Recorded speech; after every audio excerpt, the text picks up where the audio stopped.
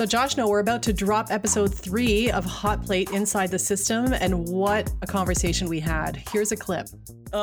It's so ridiculous, right? It is more corporate speak to really sort of pull the wool over everybody's eyes to enable them to keep operating at this wildly oppressive, destructive, and unsustainable rate, right? It's totally insane. Oh man, I'm still just as fired up about this as I was back then. The issue in meatpacking facilities is out of control, and it's both a food and a labor piece, and I cannot wait to keep talking about this. Yeah, and I have to say, on a personal note, as a meat eater, this really made me think about things in a very different way. The episode drops on Monday, so tune in then.